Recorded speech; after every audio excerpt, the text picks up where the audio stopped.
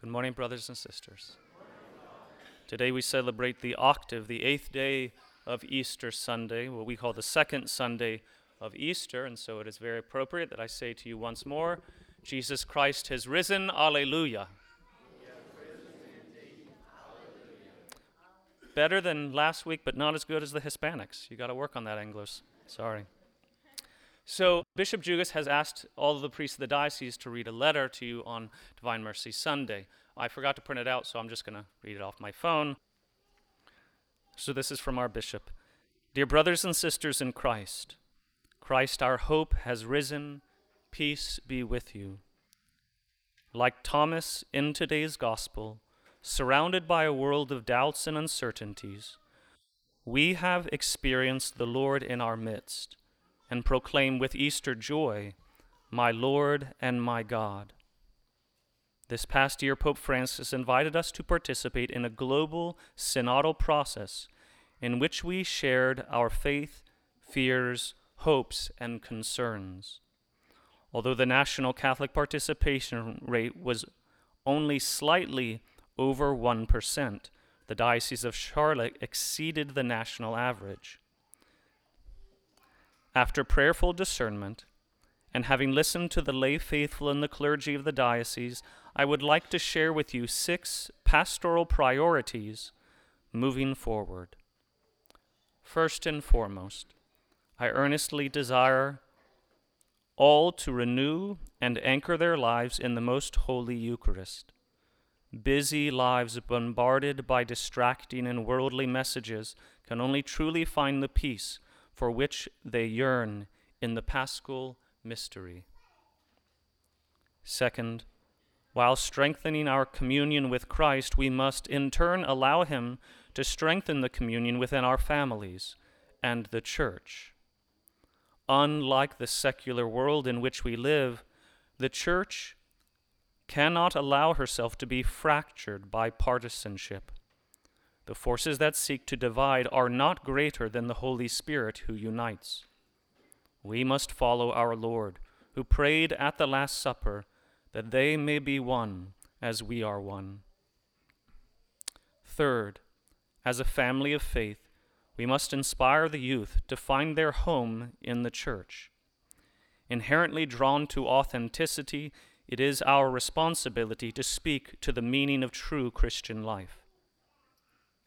Fourth, in a time of moral confusion, we must inspire lives of personal holiness, highlighting the beauty of chaste love. Fifth, we must learn to proclaim the faith in a digital age, that we may better evangelize a culture teeming with secular and contrary messages. Sixth, we must meet the challenges of an ever-growing diocese. In just 50 years of the Diocese of Charlotte, it has grown from 34,000 Catholics in 75 parishes to more than 500,000 Catholics in 92 parishes. And our mission spreads across 46 counties. As a diocesan family, relying upon the grace and mercy of God, I ask for your help as I shepherd the diocese to meet the challenges of our day. Finally, I entrust these pastoral priorities to the maternal care of the Most Blessed Virgin Mary, Mother of our God, our diocesan patroness. May the peace and joy of Easter be with you all. Sincerely yours in Christ, Most Reverend Peter J. Jugis.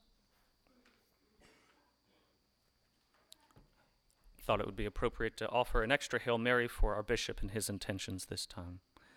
Hail Mary, full of grace, the Lord is with thee. Blessed art thou among women, and blessed is the fruit of thy womb, Jesus. Holy Mary, Mother of God, pray for us sinners, now and at the hour of our death. Amen.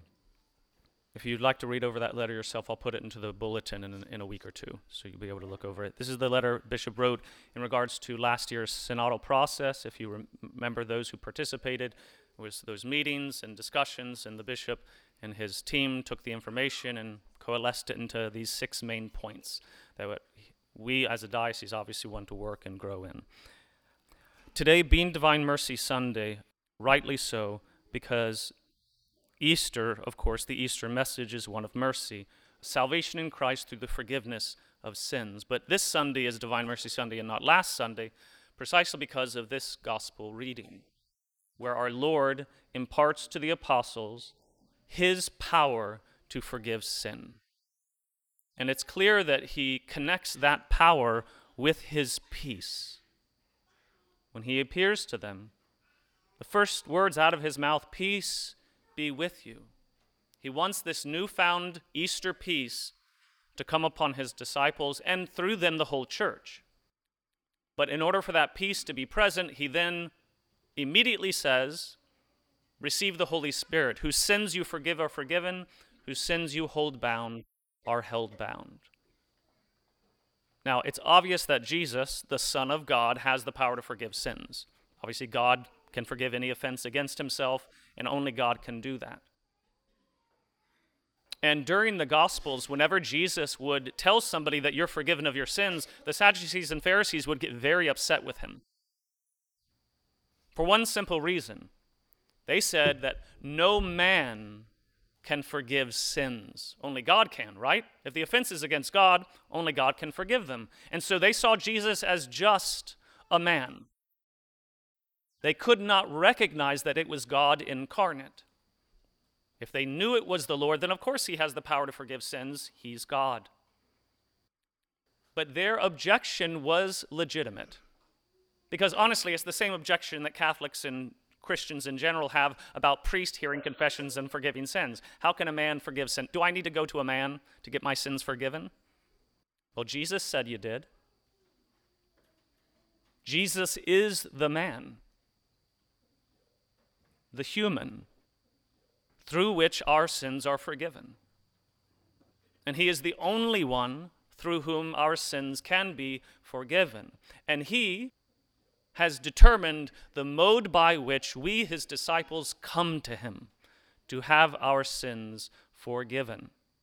Now, God is not limited by his sacraments or directives. He can do anything. You know, if you're flying on a plane that's going to crash and you're most likely going to die, and there's no priest on there to absolve you, just make a sincere act of contrition. God's going to be merciful. Obviously, you didn't intend to die in that way suddenly. So, God can obviously forgive our sins outside of confession for a good reason. But there is no doubt that Jesus Christ himself has given this sacrament, reconciliation, confession, to the church as the ordinary means of the forgiveness of sins. Again, extraordinarily, it can happen in other cases, but those have to be extraordinary. Not extraordinary, like, oh, that's fun. No. Outside of the ordinary. Ordinarily, all things being equal, I, even as a priest, have to go to another priest to get my sins forgiven. And honestly, I would rather it be another way. I'd really rather just be able to sit alone in my room, talk to God one-on-one, and boom, that's it, right? And he forgives me. So it's not surprising that so many Christians think that that's a legitimate way. Even Catholics who know better still fall prey to this idea, this, I would say, temptation. Not only do we know that a man can forgive sins because Jesus Christ is that man, and not only do we know that Jesus himself gave that power to other men, I just read it to you in the gospel today, but we also know, even psychologically, why Jesus created the sacrament of reconciliation the way that he did. He could have done it another way, he's God, but he chose this way for a reason, because it's the best way. You say, Father, it's not the best way. It's difficult. I get embarrassed. I'm ashamed. I don't like having the priest know my secrets. Well, surprise, surprise. The priest knows pretty much all of everybody's secrets, even when you don't want him to. That's his job. Just think about it for yourself as a parent. You know almost all of the secrets of your children, even when they try to hide them. Not all the time, but for the most part. They can't hide too much from you. That's part of your job. It's part of your responsibility to have these insights and understanding so that you can help them. It's the same for myself as a priest and any priest. But regardless of that, the reason this sacrament is so perfectly designed and suited for us is because as human beings, When we offend someone, or when we are offended, we desire that if reconciliation is to take place, it be done in person. Right? It's a very simple rule. So let's say you and I got in a fight, but you live in China. Okay, fine. I may have to send you an email or call you over the phone and say, I'm sorry I can't be there to apologize in person, but I'm sorry. Now, in your mind, you're actually thinking, thank God I'm not there. It's so difficult to apologize in person. But you say it because you know it's true. You know, your conscience itself tells you that when you have offended somebody, you should go to them face to face. You should point out what you have done and ask for forgiveness. And when somebody has offended you, you want that from them. It's not always possible, but ordinarily, that is the way to do it. It's a personal connection in order to restore a broken relationship. God doesn't need that. That's why he can forgive sins in any way. But he created the sacrament of confession, and he gave the church this power because you need it. I need it because I'm human. It's my nature. It's how he made me. It's the very design of who I am bodily, psychologically. You cannot receive all of the graces that you need if you don't go to confession to the priest. You can't. Now, I'm not saying God can't forgive you. He can in extraordinary cases. But there are many other graces that we need as people for healing and strength and growth. There's so much there. But again, it's very challenging. It's very difficult, most of the time because of our pride and shame. I'm embarrassed. And so the simple reason I often remind you to overcome this embarrassment and shame is what the saints and the fathers of the church tell us. Jesus Christ, who endured so much shame and humiliation to forgive you of sin, deserves at least that you endure this little shame and humiliation to receive it. Don't do it for yourself. Do it for Jesus. He wants to forgive you. He wants you to have his peace. And yes, it is a little embarrassing at times. Offer that up out of love for him, who suffered so much shame and embarrassment for you. In the name of the Father, and of the Son, and of the Holy Spirit.